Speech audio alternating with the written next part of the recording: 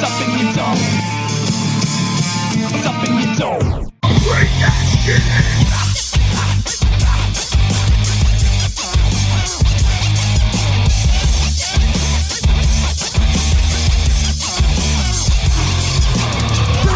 Hello, welcome to Digging in the Dome. I am Chris. He knows me as Balls. That is not Kevin. He is much more handsome. He's got more hair, and he's way funnier. This is actually somebody that I consider to be a mentor of mine now in the comedy world. He is a comedian, but he is also a teacher. He is also a dad. He is on multiple podcasts. I mean, this guy, I don't know when you have time to sleep, so I'm guessing that you probably don't. Yeah, no, I don't. But I mean, he's been doing this since COVID, doing comedy since COVID, and now you can see him touring around the world. We're going to talk about some of his dates coming up, but please give a warm Digging in the Dome welcome to Mr. J. Yoder. Thank you for having me. So this is where applause. Yeah, so I'll probably just add that in post. They're going crazy. I can hear them. Yeah, they're nuts. So, you know, you're obviously your first love in occupation. It was teaching, right? Is that what you? Let me back up. Did you start there, or did you have designs on something else? I want to be a ballerina. Oh, no. Well, I mean, you got the body for it. No, baseball. Baseball was my first love. That was probably the dream for most of it until I had a bad junior year. I broke my leg and had a couple opportunities. I was going to do junior Olympics and stuff like that. Oh, man. But, you know, you get the path you're supposed to take. So it worked out really well. I focused on my studies then. I got to study abroad in Argentina. Her name was Jill. No, I did. I studied in Argentina for about 6 to 8 weeks in like a summer. We had an exchange program where, because they're in the Southern Hemisphere, they came in our winter, which was their summer, and then vice versa. Vice versa, right. So that way I didn't miss any school. I just had extra school that year. Okay. Oh, great. Extra school. Extra school. It could be worse. I mean, you're going to a beautiful country. And in all honesty, like it was a bilingual school we went to. So in the morning we had like our intensive class. And then I basically shadowed my host brother. But his afternoon schedule was English class, like it was math and English because it was a bilingual. So then after lunch, you would get a 2-hour lunch break to like go home, digest your food. Oh, so I just wouldn't go back. I would just go explore. I'm out here. Yeah. Well, you know, I'm going to sit in English class and there's no point. And it was my summer. So I was like, I'll go see a little bit of Argentina. So. It would be really embarrassing if you got a C in English. Yeah, right. I know, right? That would be embarrassing. That's what happens with kids who speak at home and then they take Spanish. Let's say they speak Spanish at home and then they come to school and take Spanish. Yeah. They usually don't do well because it's different. You learn how to speak it and you can listen and speak really well, but they don't know the grammatical structures. So so it's interesting. But so I really got into languages because I was meeting people I wouldn't have and I love meeting people. I love talking to people.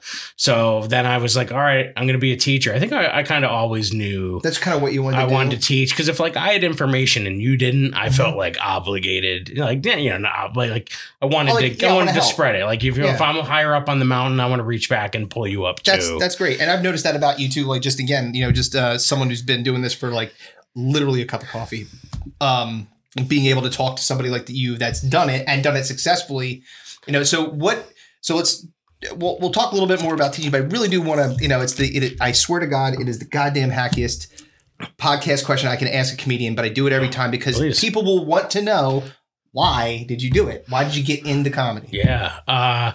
So, I mean, I think I always used humor just in my daily life. I moved a lot, broken home kind of stuff, moved a lot. Right. So I think it was always an easy way to either deflect and like make people laugh. It was an easy way to break the ice. Yeah. So I think that was naturally something I did just to socialize and make friends. And, I did some acting younger. I did a lot of acting growing up, took some acting lessons, acted into college. And then, I just was teaching, and then something happened, maybe like 2014, 2015, we were doing a faculty talent show to raise money for like the Honor Society. Okay. And so somebody said, hey, you should do your Matt Foley. I used to do this impression of Chris Farley of living in a van down by the river. Yeah. So if we were at a happy hour, I'd break out into the little voice every once in a while and crack people up. And so I did it for the kids at the talent show. And I'm like, they're not going to know They're not this. gonna This know who was it like is, a yeah. million years ago. But, you know, we have this thing called YouTube. Yeah. So Oh, yes. so then all of a sudden, if they didn't know it, then they now went back and looked it up. It was just good in its own. I didn't forget just how funny it was just in itself. This concept of they found pot in these kids, so let's bring in this guy that motivate them. It's a ridiculous. Ends up crashing through a table. Yes, and I did that, but I bruised my ribs. I had to go to urgent care because I bruised my ribs because I overshot it. Like we had a table that was made of styrofoam, and the legs were made of styrofoam, and they were cut a little bit to give. Right, so you can But I had so much adrenaline that I over jumped. Oh no! And my mic pack was in the breast pocket, and so it hit the thing and it just lodged right in. It hit you under your titty. Yep. And you could just see that it I had a moment where I fell through, and you could see in the tape that I think I lost consciousness for a nanosecond. No. And then I just popped up. Back up, by the river. And so I popped up right in characters. It was like, whoops-a-daisy, whoops-a-daisy. But you're like, oh, God. But then I got through it. But in my last living in a van down by the river, you could hear my voice cracking a little bit. Yeah. Because I was really struggling. So then rough. But everybody loved it. They went insane for it. I actually started doing it for retirement. So one of the gym teachers. Oh, for people's retirement. Yeah. So one of the gym teacher, when he retired, they asked him in the school newspaper, what was one of your favorite moments? And he's like, oh, there's a ton, except that one time Jay Yoder did the Matt Foley. That was my favorite. So for his retirement dinner, I rewrote it. Okay. I kept the same bones, but I rewrote it specific to him. Okay. So what was the premise around the original skit, or I guess it was one of the original motivating skits, the kids to not do drugs. Exactly. So this was motivating him. That retirement wasn't going to be all golf excursions and whatever. Right. And so I did the same beats, but I started freestyling in stuff. And then I was like, I may not have a family who loves me. And I started bringing in some of the other, but then I would start doing accolades. I may not have been voted PA coach of the year. And so I was just, basically motivating him. Right. And it was fun. Then I ended up doing it for a guidance counselor after that. And it became just this regular thing that you were doing. And it was that's when I veered off. And even though I had the structure of the skit, that Bob Odenkirk had originally done, yes, I was now trying to make it my own a little bit. Right, sure. That was the first thing. And then that was and then that was it. And then. But it's a very different situation that you're talking about than getting on stage and actually telling jokes. And I know so because I know, at least from my perspective, and we were even talking about this a little bit yesterday, it tuned up when you gave me really good feedback on one of my jokes, and it was about not being so down on yourself, using that as a mechanism to try to get a laugh. Yeah. And it was a very astute observation that you had, because I can't, he had a weird name Cyril. Cyril? Cyril. I think it was Cyril. Cyril. We'll call him Cyril. Cyrus the Virus from Con Air. That's who it was. It was Cyril. And he said, no, I liked it.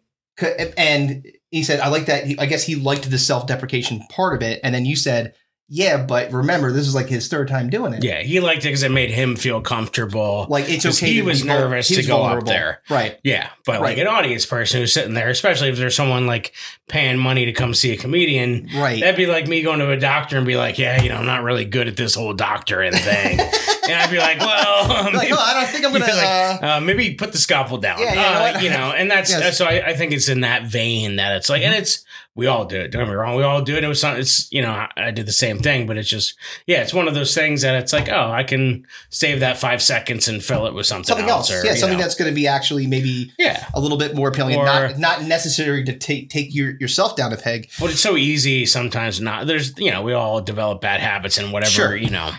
Yeah. But that's, so getting back to it, what you're curving around, you've done this comedy. My wife and I would, when we were dating, 16 years ago, we would always go to comedy shows, Dane Cook, Jim Gaffigan. And even now when we would go to bed, we put on Pandora just comedy and just watch comedy. And so our last date before the shutdown for COVID, in February, Valentine's Day, was at Soul Joel's inside when he was in when he was in the Royersford. building in actually Warriors, Correct. like kind he was of on the third floor. Yeah. In that building, and it was BYO. Mm-hmm. And then we went and had a great time. And then March came, everything shut down. Mm-hmm. And then it was very dark. Like in my house, it was just a rough time. It was a rough time for a lot of people, but sure, for sure, we were having a hard time. My mom was living us. We have 2 daughters. My one daughter is autistic, and so trying to like homeschool them.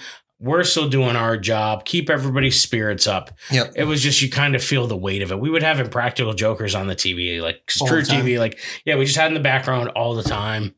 And I was just like, oh, we're not laughing as much. And then Joel started putting up Tuesday night. He started advertising open mic for Tuesday nights. And we had my mom at the house. So we had someone in our bubble. So we're like, oh, let's go down and get out of the house. We just went and watched for the first, month or so. Yeah. And this must have been like November-ish, December-ish. Mm-hmm. And then finally I was like, was it 2020 or 2020? So that was 2020. Okay, November 2020. I got you. Okay.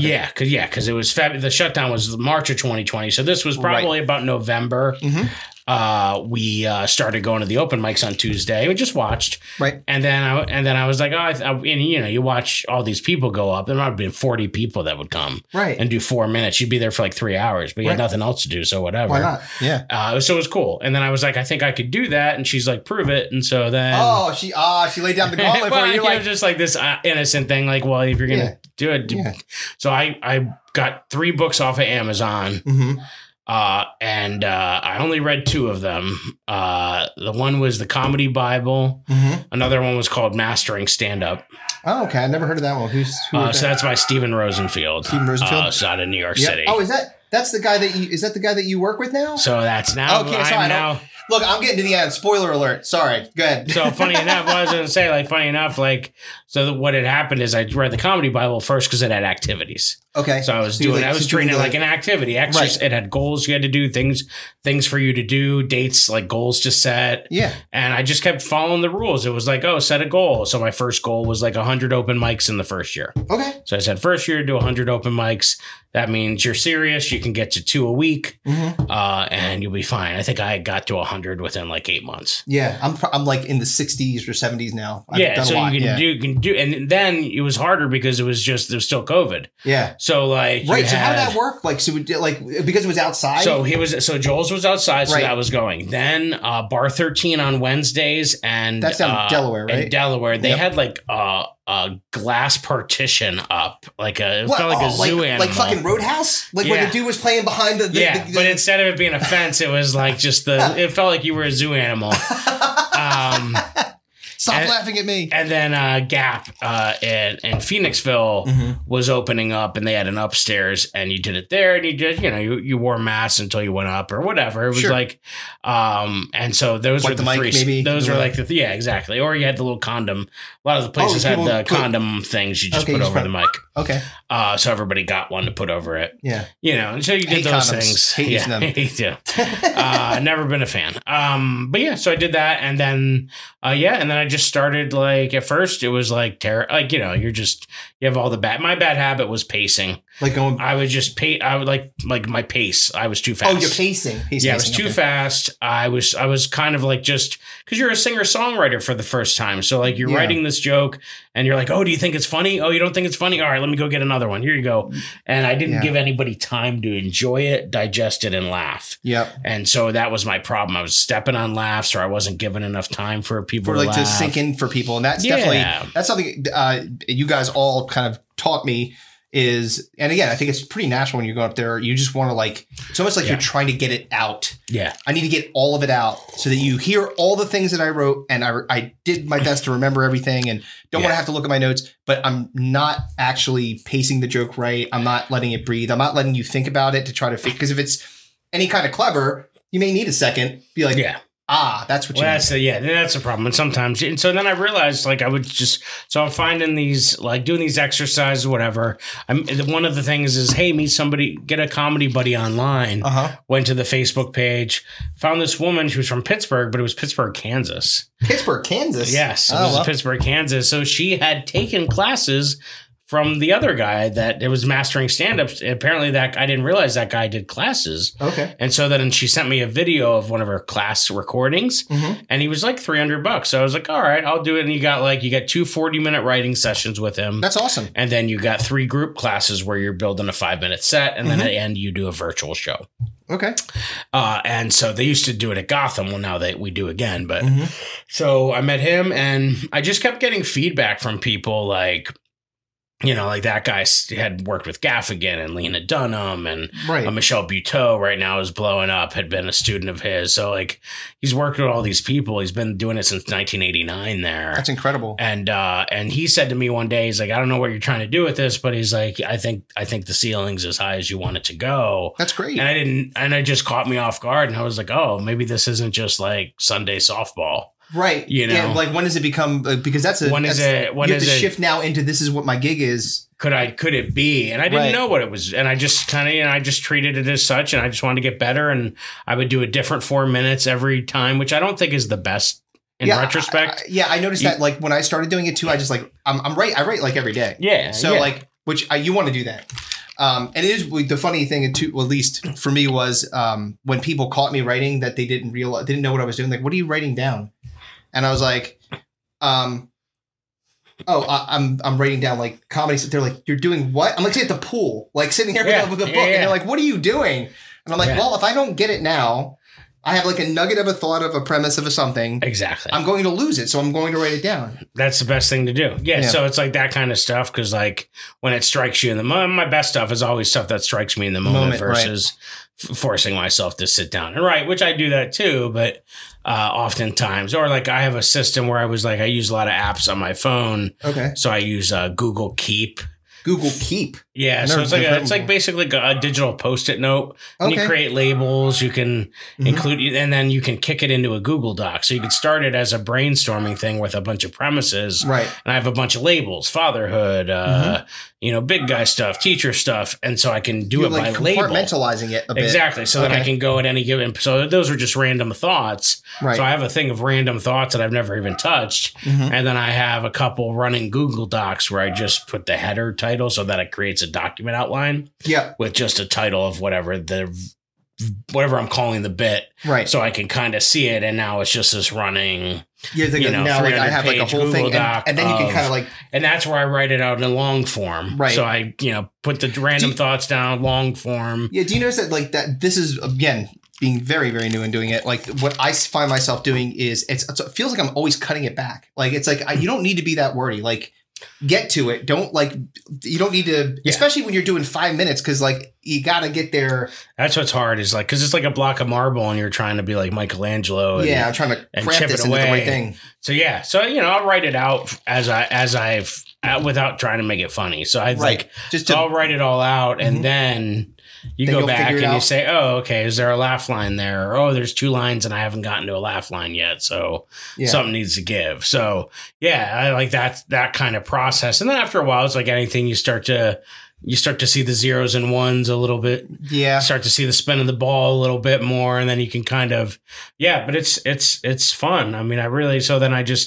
now it's like that. Now I work for that guy. I'm the director of operations for the American Comedy Institute. So how does that work exactly? So you have a comedy class, like a school. It's a comedy school, right? It's a comedy school. It's up in it's in New York City. Gotham. You do it out of Gotham. So basically, we do our graduation show out of Gotham, but we had been doing it in person for as long as I had known him. And when I took over in May, we were transitioning for June to be our first month going back to in-person classes. Okay. So we rent, there's a building in right by Madison Square Garden, right by the train station on 8th Avenue called Ripley Greer Studios.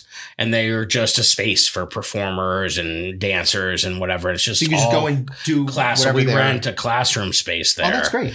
And then, so then we do that. So then basically you get it's sort of the same thing. You get 2 private 40-minute writing sessions on Zoom it's like 2-week workshops. So it's a 2-week boom, right? Nice little thing. The goal is for you to, build that 5-minute set. And then we get a lot of repeat. So each month, So I'd say people half come of back our and do, like, class, another half of 5? our classes repeat Okay. from either last month or the month before, Uh-huh. and half is new.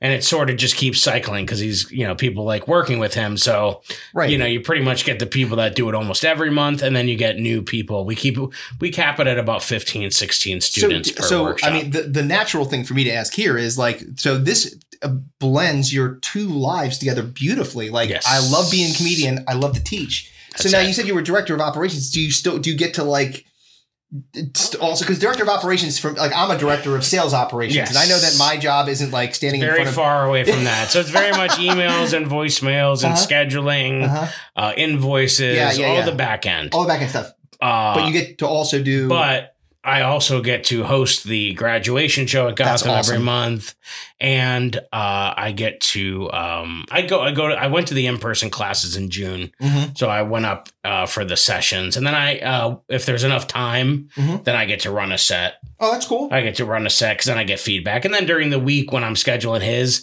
if there's like a 30-minute gap between sessions. When I'm meeting with him, then we'll go over one of my sets. I'll show him one of my sets, and we'll look it over and then get feedback. So I don't do it as often as I should. So I think I'm going to start because I just things have been so hectic. Things have been doing. I've been doing so well. Let's be fair. So again, Jay's a teacher, but he has, because the beauty of teaching is you get the summers off. Yes. And so he got selected to go and do this thing called the Board Teachers Tour. So you went all over the country with a bunch of other teachers that are also comedians, correct? Correct.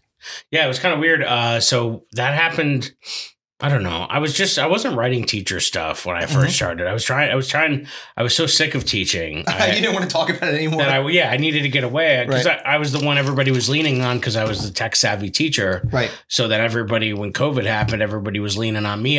Before COVID, I had been not teaching. I was helping the teachers teach. Oh, okay. So we had gotten Chromebooks, we had gotten a new LMS, and this was all way before kind of like COVID. Getting them all like I was helping the Flintstones so very much meet like the Jetsons. Some of the operations type kind of thing, like that kind of and I didn't know how much I would like that. I was like, oh well, I like being with the students, but I got a lot of satisfaction out of helping the teachers get crazy. Like I said, it was like the Flintstones meeting the Jetsons. So it was like so wild.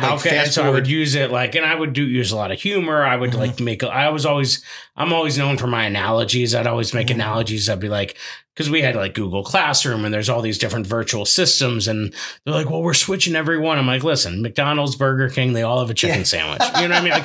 But I would make like those kind of analogies. Yeah. Like, why can't we use Google Classroom? I'm like, Google Classroom's like the microwave at the 7-Eleven. Yes. Here's a full kitchen. Yeah. And so like, so they're like, oh, all right. Yeah. And those are the kind of things I do in class just to help things. So like they tie together. Yeah. So that those skills were transferable. And then, but I was sick of it. I was helping everybody. I was the way I used to describe it is I was lighting myself on fire to keep everybody else warm. Right. I wasn't sleeping. I was neglecting my own family and children for a minute. Like we were all just kind of like, we're all together. Right. But not together. Yeah. And it was like, and it was just crazy. So it was just, I needed to step away. And I was working for Villanova in the evening. So I would work for O&J till like 2:30. And then I would work from 3. No, I would just, in my house, tech stuff. I would help their teachers learn Blackboard. Yep. 3:30 to 11:30. Yep. So I'd be at Joel's in the sand pit. On my computer, because they only needed me if somebody had an issue. I just had to watch the help desk. You were like a 24/7 technical. Yeah, it was second shift. They had a lot of students who were having issues late at night when they were working on stuff, and they just wanted somebody there. Right. Rarely did I have to do a ton of stuff.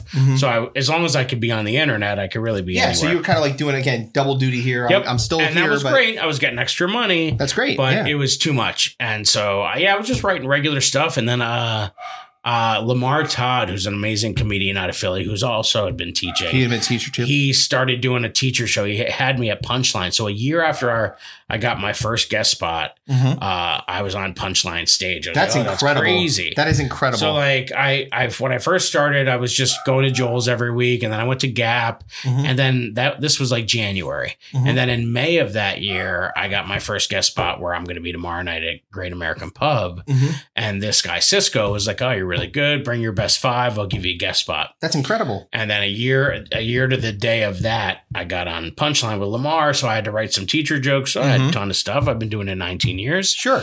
And then another teacher comedian was coming to Punchline that July. And I just messaged him out of nowhere. I'm like, hey, man, just so you know, I'm a local guy. I've done some teacher stuff there. Yep. And he didn't know me from Adam, but he called me and gave me 10 minutes on a show. That's incredible. And he's now the guy that I open for all over the place.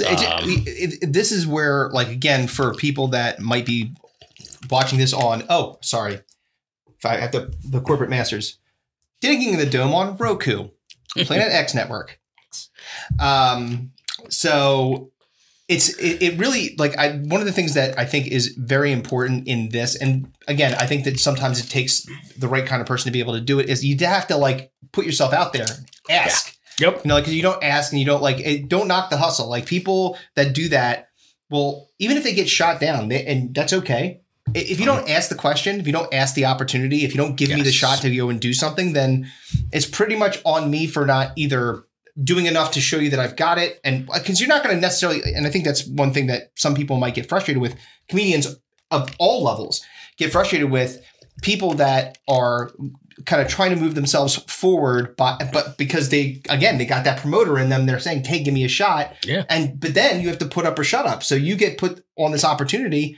You do a great job, and then now look, you're opening all over the place. That show was instrumental because that guy Gasper Randazzo, who's a guy from Staten Island. By the way, what a great name, Gasper Randazzo. Great name. Couldn't make that up. Yeah, right. So he's been doing teacher stuff. So he's been palling around with. He's been opening for a guy named Joe Dombrowski, who goes by Mr. D. Mr. D. And he had been on Ellen back in the day because he had a YouTube video that went viral. Oh, all right. Because he had kindergarten classes and he was giving them fake words. But he was giving them as if they were real words. Oh, so they were trying to figure out the fake word. And he was just acting as if it was a normal word. Right. And just having so much fun. And Alan had him on a couple of times. He had been doing stand-up. And then Gasper was opening for him. And now Mr. D, he's just a full-time podcaster and comedian. He just goes around the country selling out. That's all he does now. That's incredible. And so Gasper then was following him on the road, and now Gasper's headlining the clubs that he had opened for him. Now Gasper's headlining, and now I'm his opener. It's the circle of life. Eventually, and he was happy to do it for me because he's like, Joe did this for me, and then he got a Netflix show. Not a comedy special, but he's on a Netflix, he's on a show. A version of like Big Brother. Oh, and it's dropping in January. Okay, so it filmed it last March, and it's dropping in January. That's fantastic. That's great. Look, man, like you put credits on there, like I was on Netflix. He's gonna blow up, and then I'm his guy. So you're like. So it's nice. We're actually doing a show together next Wednesday, the 30th, at the Staten Island Ferry Hawks Stadium. They're the single A. Yeah, it's all right. That's incredible. So we got about 400 tickets sold already, and it's fun. So honestly, dead serious, dead ass. Like when you were like, I'm going to go on the sports comedy tour. I didn't know what you meant. Like, so then Jay is posting pictures of him doing selfies with like hundreds of people in the background. Yeah. I was like. You didn't say that you were doing a stadium tour, dude. Like, what? Yeah, it was crazy. So that show. So Gasper was the one, and Gasper and like Joe, they're like teacher comedians as well. And then Gasper was like, "Hey, the guy opening for me on that Punchline show and I did was a guy named Tell Williams." And he's like, "Oh, Tell's been with the board teachers." And I was like, "Oh, what's that?" And he's like, "Oh, it's a group of teachers that have been doing comedy, and it's like this big conglomerate." Well, they started as like social media videos, memes. Then they're doing podcasts, and then they have a group of comedians that go around. And so they've been doing these theater tours. It's incredible. So they started in clubs, but now they're selling out theaters. The first show I did for them, I contacted them because I was like, I'd seen Tell. I said, hey, I asked Tell to put in a good word for me. I sent a press kit. I sent in a clip and a headshot. And this is me, Yep, this is me. I didn't know. Just shot in the dark, whatever. Yeah. Shoot your shot. Yep. And he got back to me, and the guy's like, hey, we'd love to have you. We're going to be doing a show in February. We're going to be doing a show in February down at this theater in North Carolina. Well, it got canceled because they were in Florida. They were all in Miami, and there was some kind of hurricane or storm at the time. Okay. They couldn't get a flight out. So I'm like, oh, I missed that shot. he added me to the tour for the spring. So then the spring came around, or no, February came around, and Kodak Theater in Rochester put me on like 3 shows to start. 1,700 people That's in the incredible. Kodak Theater. Dude, how wild is that? You're going up there like, I was so nervous. It was like, you almost shitting your pants. I was. I went out there. I FaceTimed my wife when I went on stage before they opened the doors. And I'm just showing her the theater. My 7-year-old was on there. She's like, Daddy, I'm scared for you. You're like, no, you can't be scared for me. I'm scared for me. You're supposed to say, don't worry, Dad, you got this. And so they were only giving me like 10 minutes, which was fine. Yeah. And a good chunk of change for those 10 minutes. Right. And I was like, yeah, hell, I'll do that. Oh yeah. And then after that, the next 2 shows, they were like, oh yeah, you can do like 15 or whatever you want. So they increased my time. And then I went from only having 3 shows. Then I got 3 more shows. And then I got added to a second tour they did in the summer, and I got 26 shows this summer. That's incredible. So that and you was were traveling like all over a lot of the Midwest. There was a lot of Midwest. Yeah, we did upstate New York, Jersey. But then we went out to like a couple places in Ohio. Yeah. We were out in Indiana. We were in Kentucky. We were just bouncing around. Yeah. Indianapolis. Yeah. So it was kind of fun. And then I ended up. That girl that I told you about that was my comedy buddy from Pittsburgh. Yes. She brought me out to Pittsburgh, Kansas. Oh, Pittsburgh, Kansas. I took a road trip with my family out. Yeah. And she got a place, a venue, produced a heck of a show, got That's incredible. People out there. And they, were able to put me up for a couple of nights in a hotel, let my family come. Sure. Super hospitable. Wait. This is the, so if I remember correctly, this just happened, right? Yes, just happened. So Jay, bless you, sir. I don't know what compelled you to say, you know what? Let's drive. Let's drive from Philadelphia to Pittsburgh, Kansas, which is how many hours? It's like if you drove through, I think it's like 18 hours. But like we did. So my wife and I have always liked road trips, even before we had kids. Yeah. And I want to do that with the girls. Like I think that's fun. They were great. They were, for being like 6 and 9 or 7 and 9. They were great. Those are tough ages for kids. Yeah. My wife was really good at planning it out. She had a whole Google Doc set up where we were going to get to each day. Well, that's great. We went to either a national park or some activity. So you made sure that you kept it going. My one daughter, my oldest, wanted to go to as many states as possible. And I didn't know this. Is this a trend? Have you heard this before? When you're driving, my wife was having the girls throw a penny out the window when we cross state lines. Never heard that before in my life. And me either. And I was like, you're going to hit a car behind us. Yeah, I know. It's like, you know what I mean? Like, but the girls loved it. They did it. And that's fine. I don't think anybody got hurt. I mean, but we went through 12 states. I think we did 12 or 13 states in the trip. Went to the St. Louis Arch, went up the Arch. Like, it was cool. So it was just kind of a fun trip. That's what I wanted it to be. I was like, if I'm doing all of this, you don't want it to necessarily just be about. Well, and people have a misunderstanding of it all. Like I was coaching baseball and basketball and football forever, and I was never home for like dinner time. Right. Sure. Yeah, and I was never home to get them off the bus. I was never. Right. And so now people are like, well, you must be never home. I'm like, dude, I was never home when I was coaching when I was making money doing peanuts, coaching 3 sports. And so after COVID, I stopped doing everything for the school. I used to read the names. I used to do the book for basketball. I stopped doing all of that. And so I'm home every day to get the girls off the bus. We have dinner, take them to piano. Yep. I go out at night. I had a very similar, but different scenario. So the job that I worked before the company that I work for now, which is a global company that is headquartered out of Ambler, which is odd, right? Yeah. You're like, oh yeah, we have offices in Rotterdam and Germany. And I was like, wait, what? And you're in Ambler. Ambler. Ambler is where that's where the founder is. So anyway, I used to travel all the time. That was my job. Because I was in sales, planning, and operations, and they would have to make me. This is the mentality the company I worked for was like, we're going to have a meeting. You have to fly to this place and then hang out for like 3 days and do that meeting. And it would be every month that I was gone. And Rochester was where their headquarters. So I used to go to Rochester all the fucking time. And so I was like, this was like 2 weeks out of the month I was gone. Yeah. So again, I didn't get to see my kids, and it was, they felt it. I felt it. And it was cool to get to a place where and partly I think it was COVID, because COVID forced everybody to go virtual. Yep. So the brilliant people at the company that I worked for, we were like, we can go virtual too. We could do this from anywhere. And they're like, there's no possible way. How are we going to sell payroll to a company if you don't send a man in a suit into a pizzeria that has 2 people that working for him? You know, like, how is that possible? You have to shake his hand and eat his pizza.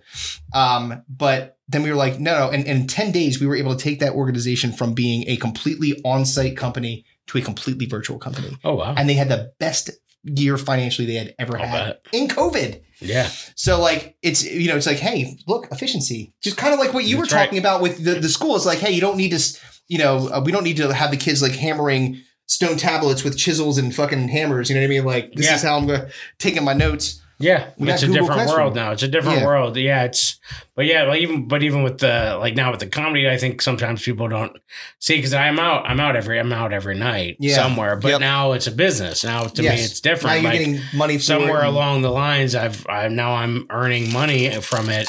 Right. You know, at a level that I had not anticipated, and that's cool. Like, it is cool. It's incredible. And the teacher tour is great. So, you know, board teachers have been great to me. They're awesome to me. and now I'm going to be co-host of I was going to say the podcast. So you airs this. Yeah, it's going to be starting. I did a month's worth. They do on rotating hosts, right? So I'm basically one of the September hosts, the rotations, and then I'll probably go back for like November or whatever. Right. Teachers Off Duty is Teachers Off Duty is the name of the podcast. Teachers Off Duty podcast. So again, like, Jay just has like these little nuggets that he drops on you, like it's all casual and shit, and he's like, yeah, they got like 3 million TikTok followers or something like that. I was like, what? So they have like 3 million subscribers. If you add up. That's more if you add, like, there are like 900,000 on like TikTok. That's still like incredible, man. Yeah. But it's a new, so this will be season 4 for them. And what they did this year is they used to have TikTokers, like social media influencers were the hosts. Mm-hmm. And some of them also would come on tour because they had stories and stuff. Okay. But now they weren't comedians? They weren't necessarily trained comedians, like set up punchline comedians. Yeah. They just had a huge following. Mm-hmm. And so people would come out to hear them tell their stories. Yeah, sure. But now they decided that, the comedy tour's been doing so well. Mm-hmm. Let's have the teacher comedians come in. And then they can be the hosts. Them be the host for this new season. I don't know. Like, I haven't heard I'm not judgmental of anybody's stuff, because again, whatever you like, and there's like literally, we are blessed because we have had a tremendous amount of success in the time that we've done this. We've got huge growth on YouTube. We're on Roku now. Like, everything's been great. But I also recognize that there's like a sea of podcasts out there, like literally hundreds of thousands. Everybody in their second cousin has a podcast. I started a podcast. Shocker, right? You're breathing air. Like, what do you want? That's true. There's so many of them. So like, you being able to separate yourself or being in something like that is really impressive, because it does give you and whatever they're doing, whatever you're doing, like, look, I don't know what the TikTokers, you said they had really good stories. They're obviously popular for a reason. Yeah. Also popular on TikTok for some reason. My daughter, like, she laughed at this. It was funnier than anything that I've ever said to her. Yeah. It was just a piece of bread falling over. Yeah. It's crazy. Like, I don't understand why that's hilarious. Yeah. And like, a lot of the influencers, when I talk to them, because I've been on tour, some of them have like 2 million followers, that kind of thing. And it's like, it's about, the goal is to niche down, like, find whatever your niche is. That's a really good point. And hammer that. And so, I've been trying to play with what that is. And for me personally, like, when I talk about like my comedy, like, a lot of my stuff drew from my own family, being raised by 2 moms in 80 Scranton at a time when it was don't ask, don't tell, because somebody, if they see something, they're going to say something. Oh, yeah. And so, like, growing up with that, and then I found out my biological dad was also gay. My mom's brother's gay. So I have like this whole big gay family. You have a big gay family. Yes, big gay family. Before it was cool, before Ellen was straight. Ellen was still straight, all of that stuff. He liked Smashing Pumpkins when they recorded Gish. That's right. Nobody liked them then. So, like, I have all of that. I have this whole thing of like, here I am, a heterosexual guy, married to a woman with kids, but I didn't have that stencil growing up. Right. So a lot of my stand-up is, am I a good dad? How do I know? Like, here's my background. So then I have an autistic daughter. So I talk a lot about special needs, and I always want her to be like the hero in the story. And I want, and I love talking about her as well. So I got a question about that, because I think, and I've seen it a couple of times when we've been doing mics, like, people will, like, because again, everything is in the, I don't think anyone's ever mean spirited when they say it. I don't think people are doing things in the through the lens of trying to be funny, but they'll say things like your autistic jokes are great because they are really relatable to your experience. And they, again, to your point, your daughter always comes out looking like the winner in the story. Yeah, exactly right. But not everyone's creating autistic jokes like that. So does that impact you in any way? Does that make you feel a kind of way or not? No, I don't know. I mean, because I use that same muscle from like hearing people trash gay people my whole life. Right, exactly. And I was like, they were, those are the same people that loved my mom's pancakes. Like, right, they're ignorant. Do her pancakes taste bad now that you know she's gay? It's like that. So that same skill for me of hearing people bash gay people when I'm like, oh, they're talking about my mom, my dad, my uncle. Right. So like that same thing. It's like, oh, it's just, you just got to roll off. Yeah, like, just whatever. rolls off. Yeah, you get it. And so that my comedy is to combat that. So like, one of my setups now is that like I hear a lot of guys using autism as a punchline, and and that's like I think they're jealous because my daughter sees the world in a state they take drugs to visit. And that was sort of the joke that I wrote to kind of combat that. And I'm like, they call it a trip. She's a permanent resident. Yes, and I've been playing with this dual citizenship tag now and stuff. I really liked that you added that because I noticed that I've seen that joke actually kind of evolve, which is kind of cool for me. Yeah, so like I'm trying to build an hour around her. I'm trying to get up so that I have like a whole stuff just on that because I'll tell you, I can't tell you how many people come up to me after shows, parents, speech therapists, grandparents, like just I have cool moments with people, like real moments. I had one woman at Helium come up to me and she's like, I needed to laugh about it. Like I needed to laugh. Well, your point, like I think that people say it a lot, but it can't be understated. I think is that doing comedy is a way for you to be able to deal with pain and to be able to like kind of get around it. Like, can I find something in here that gives me the silver lining? And I think that's really a beautiful thing to be able to say, because you said like, even when you were younger, and you were, kind of, moving around and you wanted to make friends, you used comedy to be able to bridge the gap. That's right. Well, I said, comedy is tragedy plus time. That's it. Exactly right. Yes. So it's like, you got to process it first. And I think sometimes at open mics, you hear people don't process it first. They're still processing. I've heard really good things like Mike Birbiglia is a guy I look up to. He's very funny. I really enjoy him. He was probably the guy. I was watching his special when I made the decision to do it? Go for it. That's great. And one of the things he talked about is he has his own journal. That's his own personal journal he writes in every night. And that's the journal where you process your feelings so that then you can have your joke book and you can take it over there later. But that's, so a lot of me is just channeling that. I'm trying to like my own, just trying to be vulnerable. I'm trying to educate. I'm trying to help people be relatable to the families who have autism, or the people who just know someone with autism. Yeah, and we have my wife, her brother, her nephew's got and everybody autism. Is, and it's so now it's this area where can I somehow educate and entertain at the same time, right? And that's what I've been playing with, and it does. And like I said, I get to have these great moments with people after, and people really love it how I humanize it and make it vulnerable, and I enjoy doing that. And then teaching now, obviously, I do a lot of stuff on teaching, parenting, just in general, like how you don't really know, like how do you know if you're doing a good job? So I just love playing with my life. Like I just, it's good because it's your experience, right? And it's the thing that's going to speak most true to you. Yeah. And I do like, so I think that, again, some of the feedback that I heard yesterday when we were doing the mic was like, hey, make it, that is about you. Make it more about you. I hear you say that a lot, which is really, I think, an important part of being able to develop your voice and be able to actually resonate with the material more. It's easy to say, and I do it. I'm not going to say that I don't. Like, I see something in the news, like the one I did the other, I don't know if you were there.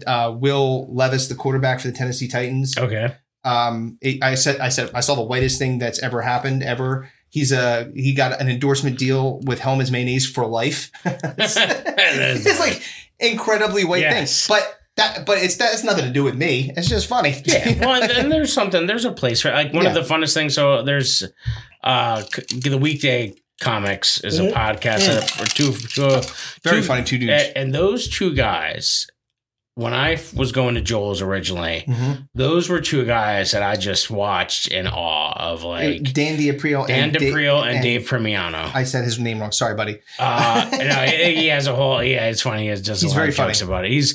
But watching the two of them. I was just in awe of them. And so actually I'm on a show with them on Saturday in Hershey. And because they're just such great joke writers, they're super smart. Yep. So they do the show where they do the show. Dave was doing the show where he was just coming up on open mics and he was just doing news like Jay Leno monologue headline stuff. Right. And I like that. When I went on their podcast, they at the end of their podcast go back and forth. Right. They use the headlines to like actually tell jokes. Yep. And so I did it. I wrote 19 or 20 of them. And that was different for me because that's not typically what I do, but it was a lot of fun to do that. Hi. What's up? We're recording. Hello. This is my wife, Colleen. Hi, how are Colleen, you? This is Jay. Hi, Jay. Nice to meet you. How are you? What's up?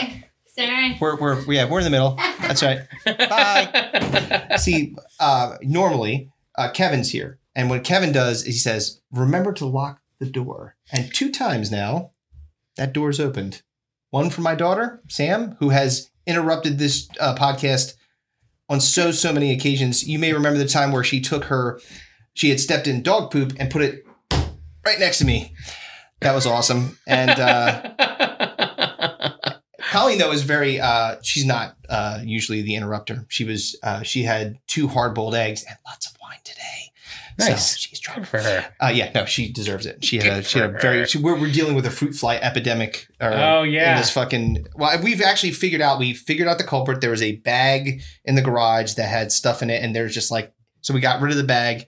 We've been like getting rid of food and like fucking. The colonies are coming. I remember I was at her sinus, and that was the only baby bio I took the easiest bio, and that was like the big thing was a fruit fly experiment. That's the only time I've ever thought about fruit flies.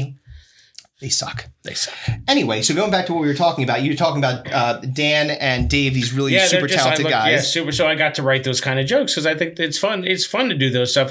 And I think you should play. Like I've played with so many styles of jokes. Yeah. I don't think you've ever heard me do my milk joke. No, I've not heard the milk joke. So milk joke's a fun one. I pull that out so sparingly. So people still talk to me about it because I did it once at Joel's.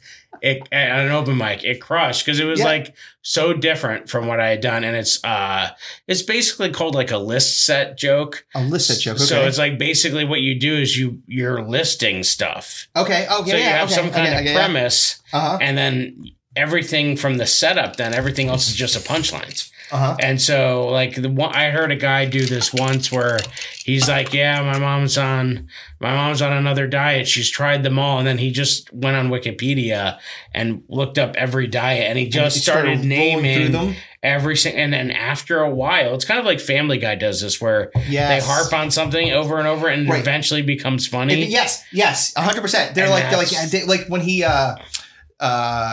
whenever Peter hurts his knee, he's like, and it's just over time. And you're like, okay, for the first like 4 seconds, you're like, and then eventually it just goes on, that's funny. All right, you're not giving up. So I was reading Steve's book, Steve Rosenfield's Mastering Stand-Up book, and I was like, oh, he does different chapters, and one was that style of joke. So I was like, all right, let me write one. And the whole premise is like, you know, I know what you're thinking, and yes, milk has done this body good. I was like, people make fun of me, but I love it all. And then for the next 2.5 minutes, I list everything that has ever had milk in it. And then like every third one, it'd be like milk bones or muscle milk of magnesia, titty milk. And it's just like, you just keep on rolling. Harvey milk, know, and it's just like, and then it's like, Harvey milk's a good one. And you just like keep rolling with these for like, as long as you can. As long as you go, just keep on going. And people will continue. And again, because it's building, Yeah. It's continuing to gather. And that sometimes steam. you repeat them. I'll be like chocolate milk, and then like I'll do strawberry milk, vanilla milk, chocolate milk again. You know, and you just do that, and you just listen them, and like So I love experimenting with that because like, and I have jokes that I've told that just haven't worked, or I have ones on the back burner that are either too dark for me. Because Dan DePriel is great with that. He and I write together a lot, and he'll tell me like when I'm at a mic and I do a joke, and he's like, we just don't believe you. I did a joke about because it was outside of my persona, right? And you got to experiment. I mean, even Picasso painted a bowl of fruit. You know what I mean? Like so I think you totally should experiment with all of that. I just know that the stuff that I can put in a show and justify getting paid the amount of money I'm getting paid sometimes. I know that, I can't you take can't a veer risk. off and I'm not going to turn hard left and go into prop comedy. Yeah. I know, like I have probably 45 to almost 60 minutes now of material I can tell at anywhere. It's the evergreen material you can use wherever you want. Do. Some of it's not. Some of I wish it was evergreen. Some of it probably was going to have a shelf life. But for right now, like I had a really good one for a while that involved the Will Smith, Chris Rock thing. The slap. Yeah, that was really good. Slap. And I still have the joke. I just can't. It doesn't go on. Well, it's because it's like so far removed now. It's like, well, it is. So the only time I tell the end of that joke now is like when I hear another comic mention it. If somebody earlier in the night mentions then you say, that's my end. Then I'm like, if I hear that, and I heard it tonight, but I only had a 10-minute set, so I didn't have enough time to do it. But it fits in with my daughter and autism. It's like a 4-minute bit that I can squeeze in at the end if I have more time. If you have time, yeah. I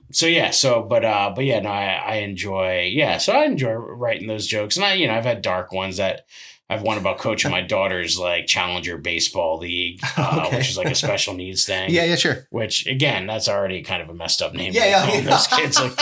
All right. But like, all right, we get it. All right, so I like playing with some of those things, and you got to play, you got to swing and miss. It's hard for me and now you get to a point, and you'll see like when I go to a mic, if it's a mic I haven't been at or something, you feel like you got to be good, even when you want to just kind of work stuff out. Yeah. So like yesterday for me was a perfect example. That was like the first time I just said, let me tell a story I've never said out loud before. I like the story. It definitely has something. And I was like, and I know I don't have any, and I knew I didn't have anything, but I was like, well, I'm not going to sit here and tell a joke everybody else has already heard a million times that I know is done. Right. You know what I mean? Well, because it was in fairness, like in the mic that on Wednesday was just like, it was all comics.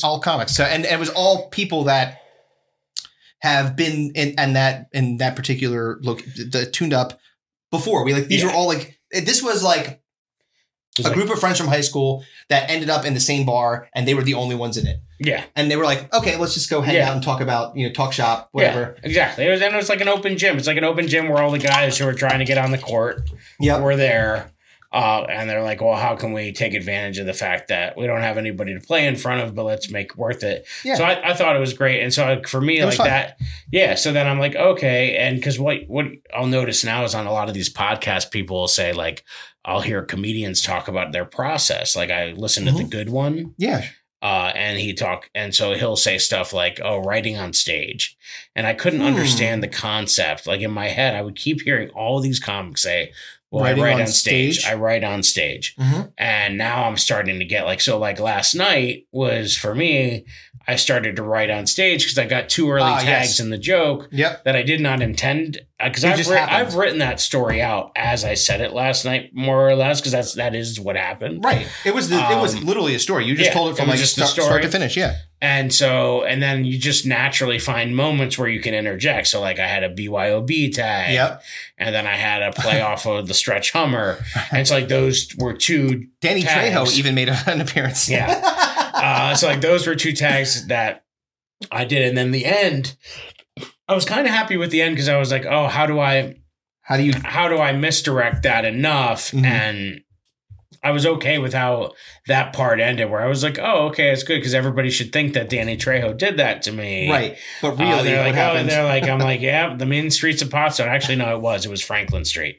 And like then boom. Specifically Franklin Street. So but then that's the other thing that's funny about comedy that I've realized, the tricks are the specificity, the specific numbers, specific names. The actual, this is on Franklin Street. You know that place. Funnier when you can be specific. quick. Yeah. You know, and shit, dude, we used to do that when we were in music. We would be you do like a play on a word of a song. It's like, instead of saying, was it 441, the Tom Petty song, American Girl? I used to cover that song. Yeah. And I do like 422 or something like that. You know, like 9, you know, like you'd have to like, you just play it into because everyone's like, oh yeah, I know that road, you know? Yeah. So it's like, so it's like that kind of stuff's so much fun. I love, like, for me, it's like this game. It's this puzzle that I want to solve. It's like, you know, making something funny. Or even tonight, I was doing this 7 for 7 thing, and it was, you know, a crowd. I figured some of them had seen me before because I do so many shows at Joel's now that it's cool because it forces me to try new stuff. Yeah. So I was trying this new parenting thing with being a birthing coach. Like I thought coach. This is new. They told me I was a birth. They told me, well, they did. They told me I thought I was just going to go in and with a cigar in my mouth and pace the waiting room. Oh yeah, read a newspaper. And they're like, no, you're the birthing coach, and I'm like, I would have brought my awkward shorts long and a clipboard, but I didn't know. Yeah, like, and so this whole concept of treating it like a sports metaphor, and so some of it was okay. I tried it out loud, and I was like, okay, that line didn't hit, and then I just, because you gotta try new stuff, and you're like, okay, but all of the other stuff around it. If I started strong, and have you had moments where like you've done, done something and you were like, oh man, like you realize that was just like at the moment you're like, it didn't, because I mean, obviously it happens all the time to me, but you know. Yeah, I had the worst one that I ever did was learning the difference between an open mic joke and a real crowd joke. Like, I saw Keith Purnell, who's a great dude. He's out of Delaware. Oh yeah. You know, been on like Last Comic Standing. He's been around for like 30 some years. Hysterical. He gave me an opportunity to do one of my longest sets. I think I did like 15 minutes when I very first started, and in front of a guy named Mark K. So it was him, me, and Mark K. So he hosted. I went up second, then Mark. And so then when I went up, I had this Lunchables joke that I'm sure you've heard me tell. Yes. But there's a tag after it that I now don't say anymore, where I was like, you know, the joke is that it turns out I'm likable, I'm lovable, I'm lunchable. And then I'm like, Lunchables have evolved. Have you heard me tell this part where I'm like, and I'm like, they come with a Capri Sun and dessert. Yes. And then I allude to that it also makes me climax. So that did not. That groans, audible groans from the audience, and that's when Keith pulled me aside after. He's like, "Dude," he's like, "Not that. You don't go that far." And I just, you know, that was me not knowing, not like because you. Well, do you think it was? So, do you think that that is partly because of what you said before, which is you found what you are? And that's not necessarily what you are. Yep, exactly. And that's also like a good open mic joke, because like I would get crazy. I got like a huge response the first time I did that joke, but that was because it was the comics in the back of the room who found it was ironic that I told the joke like that because they've been seeing me.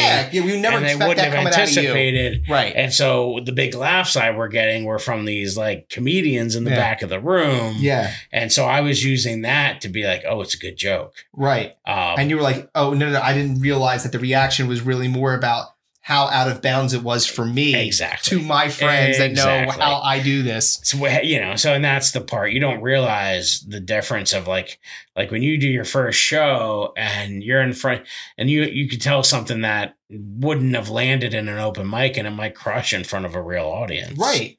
And that you just can't know. Right. And that's why the open mic is like, it's so necessary, but it's also a cautionary tale. It really is. And I think that sometimes, I think we talked about this the other day, I've seen people, you know, in the very short period of time that I've been doing it, I've seen people come and go, and I've seen what's happened to them in those, because open mics are tough because there are a predominantly comic audience. And even if they're your friends, they're still going to be really tough critics because they know that's kind of what you need.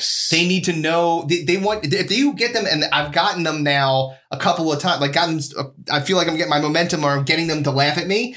So I know that, like, all right, I'm on the right track. There's something there. But when you're up there, they're the harshest critics. So if you don't have steel in you and you've done it like 3 or 4 times, it becomes, you be like, I don't want to do it anymore because I don't feel like what I'm doing is actually working. Yeah, it's hard. It was so hard. And like, I remember I would only share my recordings with just a few people that I knew. But I think that helped me because I would get that feedback. Tell me what do you like about it? What do you not? And it was hard to do. It's like when you do your own writing and showing it to someone, like that can be hard, but that's so it's like exposing. Yeah. So now I write with, there's a couple comics that I meet with almost weekly to where we pitch jokes to each other and write or all have written and then share it with them. And that's been huge because then you get a different perspective, different people. And that just helps because it's like you want to get better. I want to get better. I want to be the best. I want to be the best version of myself at it. Right. I want to be doing my own shows and people coming to see me. And I want everything I'm seeing my buddy Gasper get and that Joe D guy get, like, and some of those higher influencers. I'm like, oh, it'll be my time eventually. Yeah, dude, it matters about the motivation. It matters about the fact that you're putting the work in. Like, that's just like anything else. Yep. You got to get good at it. It's going to take time, and obviously you're on the right track. So yeah, it's a whirlwind. I needed it because I was kind of lost in teaching. I thought was my thing, right? And it is, but this is something special. This is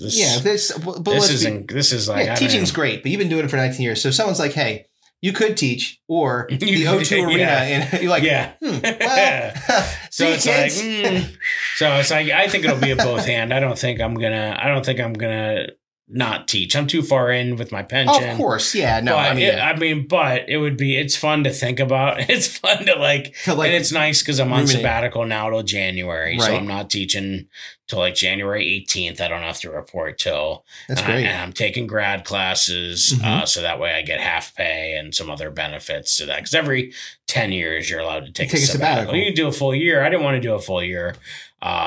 I'm going back to teach Latin, and the Latin program needs me in there because otherwise it won't survive because we need someone at the lower levels to get people excited about it. About Latin. And, that's the root of all languages, man. It was funny enough when I was at Ursinus, my junior year, I got paid to stay and do a summer fellowship. And my research was how to implement implement Latin at public middle schools. And I went around talking with administrators of schools that had Latin or that had gotten rid of Latin and sort of developed a plan. So now that's what I get to do. So it's cool that I'm getting to do that. And I like doing that. And then, that gives me ammunition. I want to stay in the classroom. If I'm going to keep with this teacher niche of comedy, sure, I need to be this is material building, right? Too. It's a fine line. Like, don't get me wrong. Like, when I'm in the classroom, I'm not there doing a set. You know what I mean? Like, I'm not. Like, when I tutored Latin today. You didn't do your homework. I got no respect, I tell you. Right? But, like, when I'm in there, like, today I tutored Latin, and, like, I'm, like, serious as could be. I'm very smart. I have no overeducated, as a matter of fact. Overeducated. I got too much in here. And so, but like, I'm very serious about my job. So I would think it would, people who had me as a student, they probably could see it because I crack jokes every once in a while, but usually it's dry humor. Right. To see if they're paying attention. Right. Or I'll say something ridiculous just to see if they're tuning me out or listening. Yes. But for the most part, I'm like very into teaching and language and stuff like that. So, I like doing that. But yeah, they'll say some crazy stuff or, just sitting in meetings. I've gotten so much material on the meetings we have to go, of course. And all the stuff we have to do. Like we had pot training. I do a bit on pot training. Pot training? Yeah, we had to learn about all the different ways. All right, guys, pot training. Let's go in the teacher's lounge. Yeah, right. To the door. They're showing us all the different devices they could be using and how they look like, look like a pen or it might look like something. Yeah. So we had to learn all the different ways they're ingesting drugs. Oh, that's great. So it was great. So I have like at least a 2-minute bit on that. That you would not have had you not been in that natural. If I hadn't been in that room. Yeah. So, so those things are fun. You're walking a line. I never talk about any specific kids people or you can't do that. But right. at the same time, I mean, I've been doing it for a while and I've done shows for the school. Yeah. I've done shows for the PTA. The superintendent's been at some of my shows. Yeah. So so it's like, it's like whatever. I'm not doing anything. I flirt with stuff like school active shooter drills and but tastefully in a way that breaks the tension. You know what? That's masterful right there. a tasteful active shooter joke. Active shooter That's tough to do. Yeah. So because I like implanting tension, but then you got to be able to release it. Yeah. You know? Yep. And so nothing gets a butthole tighter. Oh yeah. Than mentioning with active shooter drills. Yeah. Sandy Hook. Always where's he going with this? So it's like, yeah. That's where the specific nature of it probably wouldn't work in your favor, but Indeed. But yeah, but it is a challenge. But yeah, so I found ways to do that because now I actually have like 3 separate active shooter jokes in that bit now that at first I was nervous to do, and now it's pretty much part of my set. Well, I mean, if you're testing it out in the Midwest and they're all right with it, then you're pretty good to go, you know? Yeah, you're right. So it's like it's one of those things where you take some risks, or even when I do a lot of the jokes about my parents and gay, it usually takes a minute. There's immediate tension. Like, or when I mention and then so I'm like, I was raised by 2 moms. That's right, lesbians. Yeah, it's like and then usually it'll be like they'll hush, and I'll be like, that's exactly what it sounded like in 80s Scranton, guys. Congratulations. You've come a long way. Yeah. Or somebody will cheer, and I'll be like, that's not what it was like in 80s Scranton. You can go either way, really. Yeah. So it's like you learn how, because when I would put that out, I was so nervous as a kid to tell people. I'm sure, yeah. So it's terrifying. Like now it's kind of cool. Especially it's liberating. Yeah. Yeah. Well, now it's liberating to tell my story. Yeah. And so, so now you get comfortable. You get comfortable with pauses over time. Yeah. You get comfortable with maybe they don't react to a certain thing the way, but it takes a long time and a lot of reps to get there. I think I told you before, Nikki Glazer, I went and saw Nikki Glazer and talked to her, and she said, I only got one piece of, I told her, I'm like doing stand up. She's like, okay, I only have one good piece of advice to you. It's like the only piece of advice that I've ever taken that really matters. And she said, it doesn't matter. You quit immediately. You're not funny. I can tell. I got a radar for this shit. I don't have the midichlorians, the Jedi midichlorians. No, she said, it doesn't matter if you're funny, really. It just matters that you do it a lot. And that resonated with me. I'm like, okay, I get it. Like, because you could be really, again, inside of you, very, very, very funny. But if you don't refine what you're doing, if you don't continue to practice and take the at-bats and do all that stuff, you're not going to get good. Yeah. It's impossible. But that's just it. And that's why my wife, that's like everybody says my wife must be a saint. She is. Because I do. Because like I said, I go out every night, but I have to. And we make it a thing together. So like tomorrow night, she's coming out to my shows. Like that's once a week, she usually get a babysitter. Or my mom takes over and they come out. Or my mom came out last Wednesday with me. So that way, it's like you're making it all work together and to your point, like I think that you said earlier that you're taking you've got the self-awareness to recognize like, hey, look, I know what it's like to not be engaged, to be present with my family, and I'm not going to let that happen again. So whatever I'm going to have to do, whatever happens, right, I'm going to make sure that I'm including them in the journey with me. It's going to be intentional. I'm more intentional with my time. It's funny. Like I even think about how the day went today. It's like, okay, my wife's back to work. My mom's a cafeteria worker, so she was kind of back to work for a little bit. So like by 8:00, we're up, and like the girls, I'm making sure they have breakfast and doing the dad stuff. But then once they're all settled, I'm on the computer doing the stuff for the ACI, the comedy school. And then my daughter, her training wheels broke on her bike, and I am not handy. Me neither. So then I'm like, she's like, and so I was sitting there on the computer, and you can get like lost in it. Obviously, we all do you want to do a YouTube hole on how to fix a tricycle? Or I could even just get lost in work for the school. Like I could be doing graphic design stuff and get lost in posters for them. But she's like, well, Daddy, I thought we were going to do my training wheels. And I'm like, oh, so I'm like, I popped right up. I'm like, oh yeah, I am not handy. And so like this Frozen bike that I got her like 2 years ago, she finally wants to ride it. So I'm like, well, whenever she wants to do something, I'm never going to say no. Right. So I'm out there. I had 2 sets of training wheels because I ordered a pair, but I couldn't find them. Now, and then my mom went out and bought them. Was this post broken? Like, so it was, her wheels broke. So then I was like, oh, I need a replacement. Can I just replace the wheels, or do I have to replace the whole bracket? Right. And I'm like getting into it, and then the things didn't work. And I'm like, I recorded I ended up getting 12 minutes of me like record. So I'm going to eventually cut it down to something eventually. And it worked. I finally got it, but I had to take pieces from both sets to MacGyver it together to make it work, because I couldn't take off the brackets because it was these special brackets they made for that bike. And you're just like, and I'm like, I have to do this for her. I can't not. I'm going to be out for as long I as will it takes. feel like I'm such going a to, failure if I don't yeah, get this done. I was like, you've accomplished so much that you shouldn't be able to accomplish.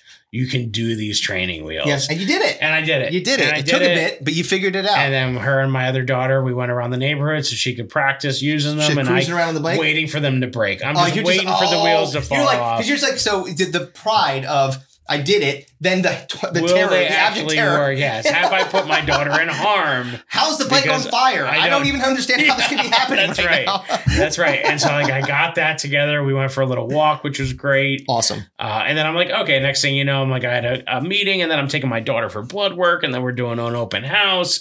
And then next thing you know, I'm tutoring for an hour, and then like, oh, it's time to go to Joel's.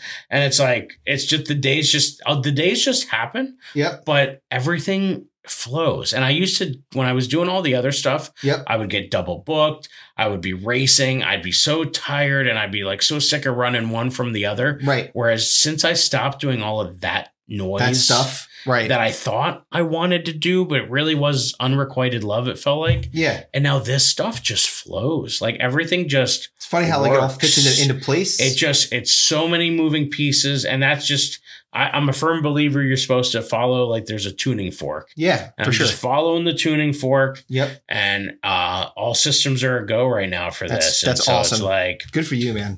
so I'm going to ride this train till the training wheels fall off. Of the tuning fork until it stops reverberating. That's it. I did. So this is a non sequitur, complete non sequitur, but I did hear about a sublingual drop that you can take that will help you regain hearing.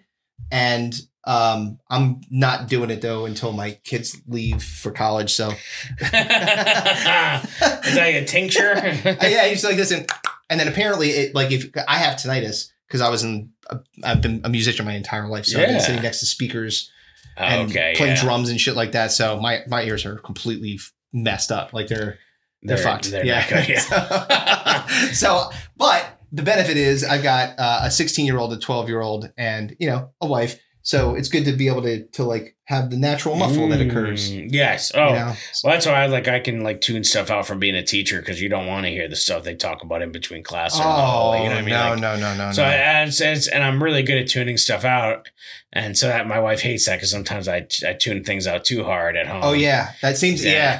Were you listening to me and you're like, what? Yeah. I used to just get in the habit of saying what, and like even though I heard her, I would say what. Oh, just to poke the bear. Oh man. Well, no, I would just. It was like a reflex. Just a reflex. Oh, it was like more like a tick. Like what? Yeah, like, but I had heard her, but I was like sort of half listening. And then you have to like go back and be like, no, I did, and this is what you were saying to me. Yeah. So like you have to like. And she's validate. like, don't say what. Yeah. And yeah, you're like, I'm sorry. So it's like, yeah, so it's not my fault.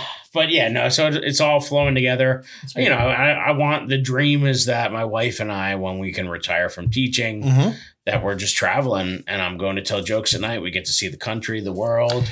And so there's a open mic comedian, nice guy, Joe Bell. You know Joe?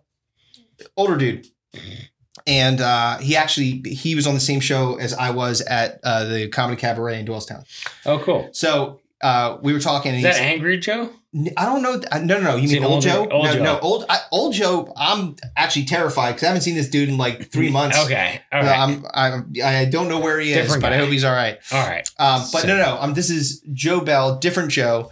And he said, I was like, well, like, he's like, I'm retiring. He's like, he said similar things to you, but except he said, all I want to do, my whole goal in this is to become a cruise comic. He just wants to do cruise comedy.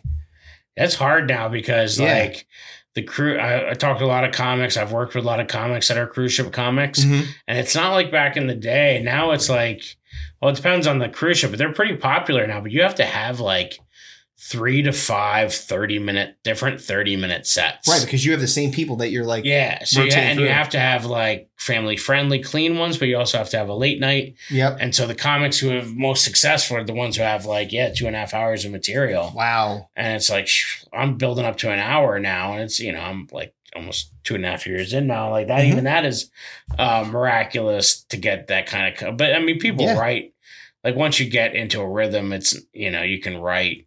And write. So that's what my hope is, like over the next 5 years. Yeah. I mean, I'll be teaching for at least another 10 to 15 years. So in that range, the goal would be to have enough so that we could do stuff like that, or I could just be playing clubs around the country and don't see the world. Like you said, if you're a big fan of road tripping, like that's cool. That's the goal. So it's just like I don't need to be a household name. As long as we don't get like the Tyranna Omega COVID variant, whatever is next. Right. But I would love to do that. I'd love to do some acting. That would be my next thing. I'd like to do some acting. Well, I'd say it's a natural thing that you see like a lot of comedians do kind of move into that.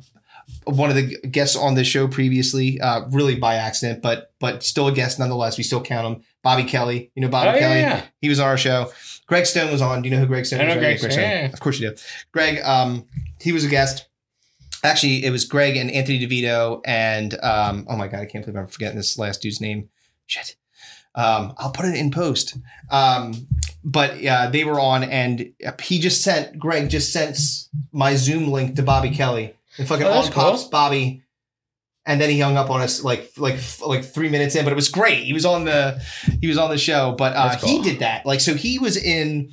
I mean, he was been a Boston comedian, like New York comic, really, really talented, very, very funny. And then he got into acting, and he ended up doing that show with Dennis Leary, Sex, Drugs, and Rock and Roll on FX. Oh, that's right. That's and he was in a couple of movies and stuff like that. So it's like it seems like that natural kind of Dane Cook. Like he actually did serious acting too. Yeah, that movie Mr. Brooks with Kevin Costner, I think that's it was. Right. Remember that's that? Funny. He was the serial killer movie? I thought about that. Yeah, and Waiting. You remember that movie? Waiting. Yeah. Yes. Yeah, dude. Like people again. First, it's the comedian. The comedians are, I think, naturally kind of good actors. Yes. You have to be. Yeah, and so I've that fascinating. So like all that whole world, that's sort of my next goal. My year 2 goal after the open mics was social media, right? And that's start to and build that up and make sure I had them on all the platforms and had ones for comedy, and then start curating that. And now I'm just at a level now where I'm starting to take off with that. So I'm hopeful when the podcast, my Teachers Off Duty podcast drops, that even if I can pull some of those, I'm about to hit 15,000 probably by tomorrow, hopefully. So that's great. That's great. I started with none like a year and a half ago. Well, so. It is when you start and I started doing the podcast well before I started doing comedy, like stand-up comedy, but it is like, I've got 5, and you're like, it's so difficult. It's like building that up was like such a long system, but now I started making these memes with the teacher context. Oh, right. You showed something that was very funny. They're like crushing. So it's like, you find the thing. You said the find niche. the thing, and then you just riding it. You ride it, and you mix in other things in different styles, and So that's I've had a lot of fun playing with that, learning it. Yeah, it's cool. It's a grind, and you have to be consistent with it. All right, so. One last question, and then I'm going to let you get back to your family, which I'm sure you'd like to do. All right. So you went to Buc-ee's. I did. You got my shirt on. So first of all, in Crossville, Tennessee, what did you like about Buc-ee's? Because I've been to some Buc-ee's, and I'm curious about your... I was just because of the name and seeing the shirt. I just wanted to see it. And you're like seeing, like 100 gas pumps. It's just...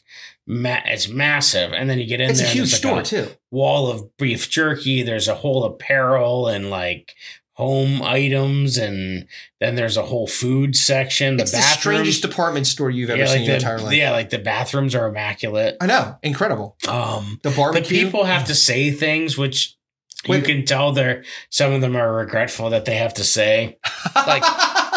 I forget. Some in the middle were chanting something. Oh no! When you come in, they have to say certain things. Well, I did the burrito place. Welcome to Moe's. Yeah, but they have to do that like in different. Yeah, there's different things, and so there were like little jingles. So, but we were just stopping to see it. We got shirts, obviously, and then I got something called a. I don't know if it was a Kolish or Kalash or whatever it was called, but it was basically a bun, a warm bun that inside of it had a sausage and cheese. Oh, that sounds something delicious. That originated in Texas, which is where I think the original Buc-ee's. Yeah, it was like Kolassch, maybe E at the end.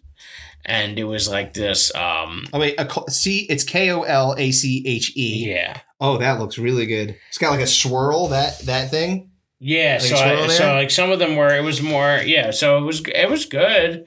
So I was just trying because I like that kind of savory. Oh yeah, hell yeah, dude. Doughy stuff. Texas sausage. It says Klobansk.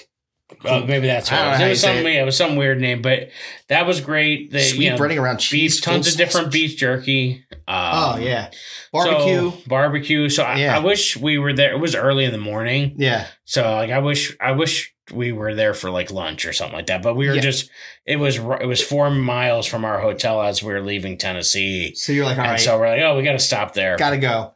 So yeah, people were touting Puggies to me before because I'm like, from the Philly area, so naturally I'm a Wawa guy.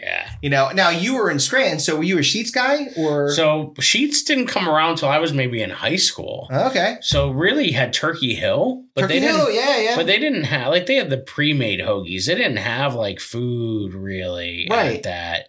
It was like the 7-Eleven style. Yeah. So like there wasn't anything. We eventually got a Sheetz.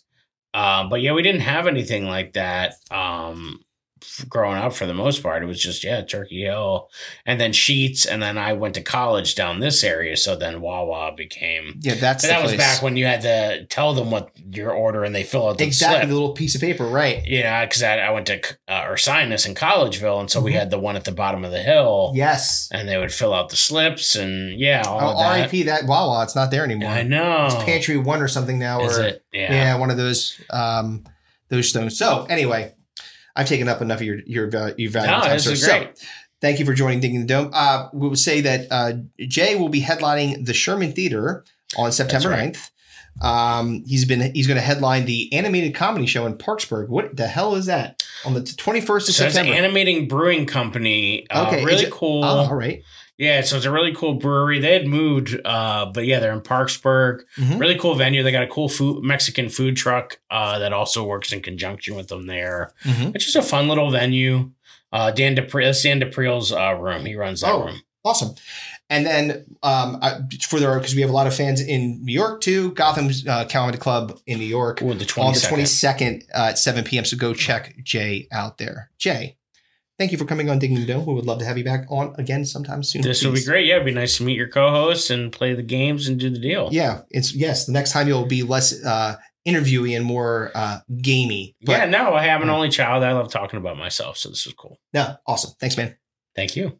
Bring that shit in.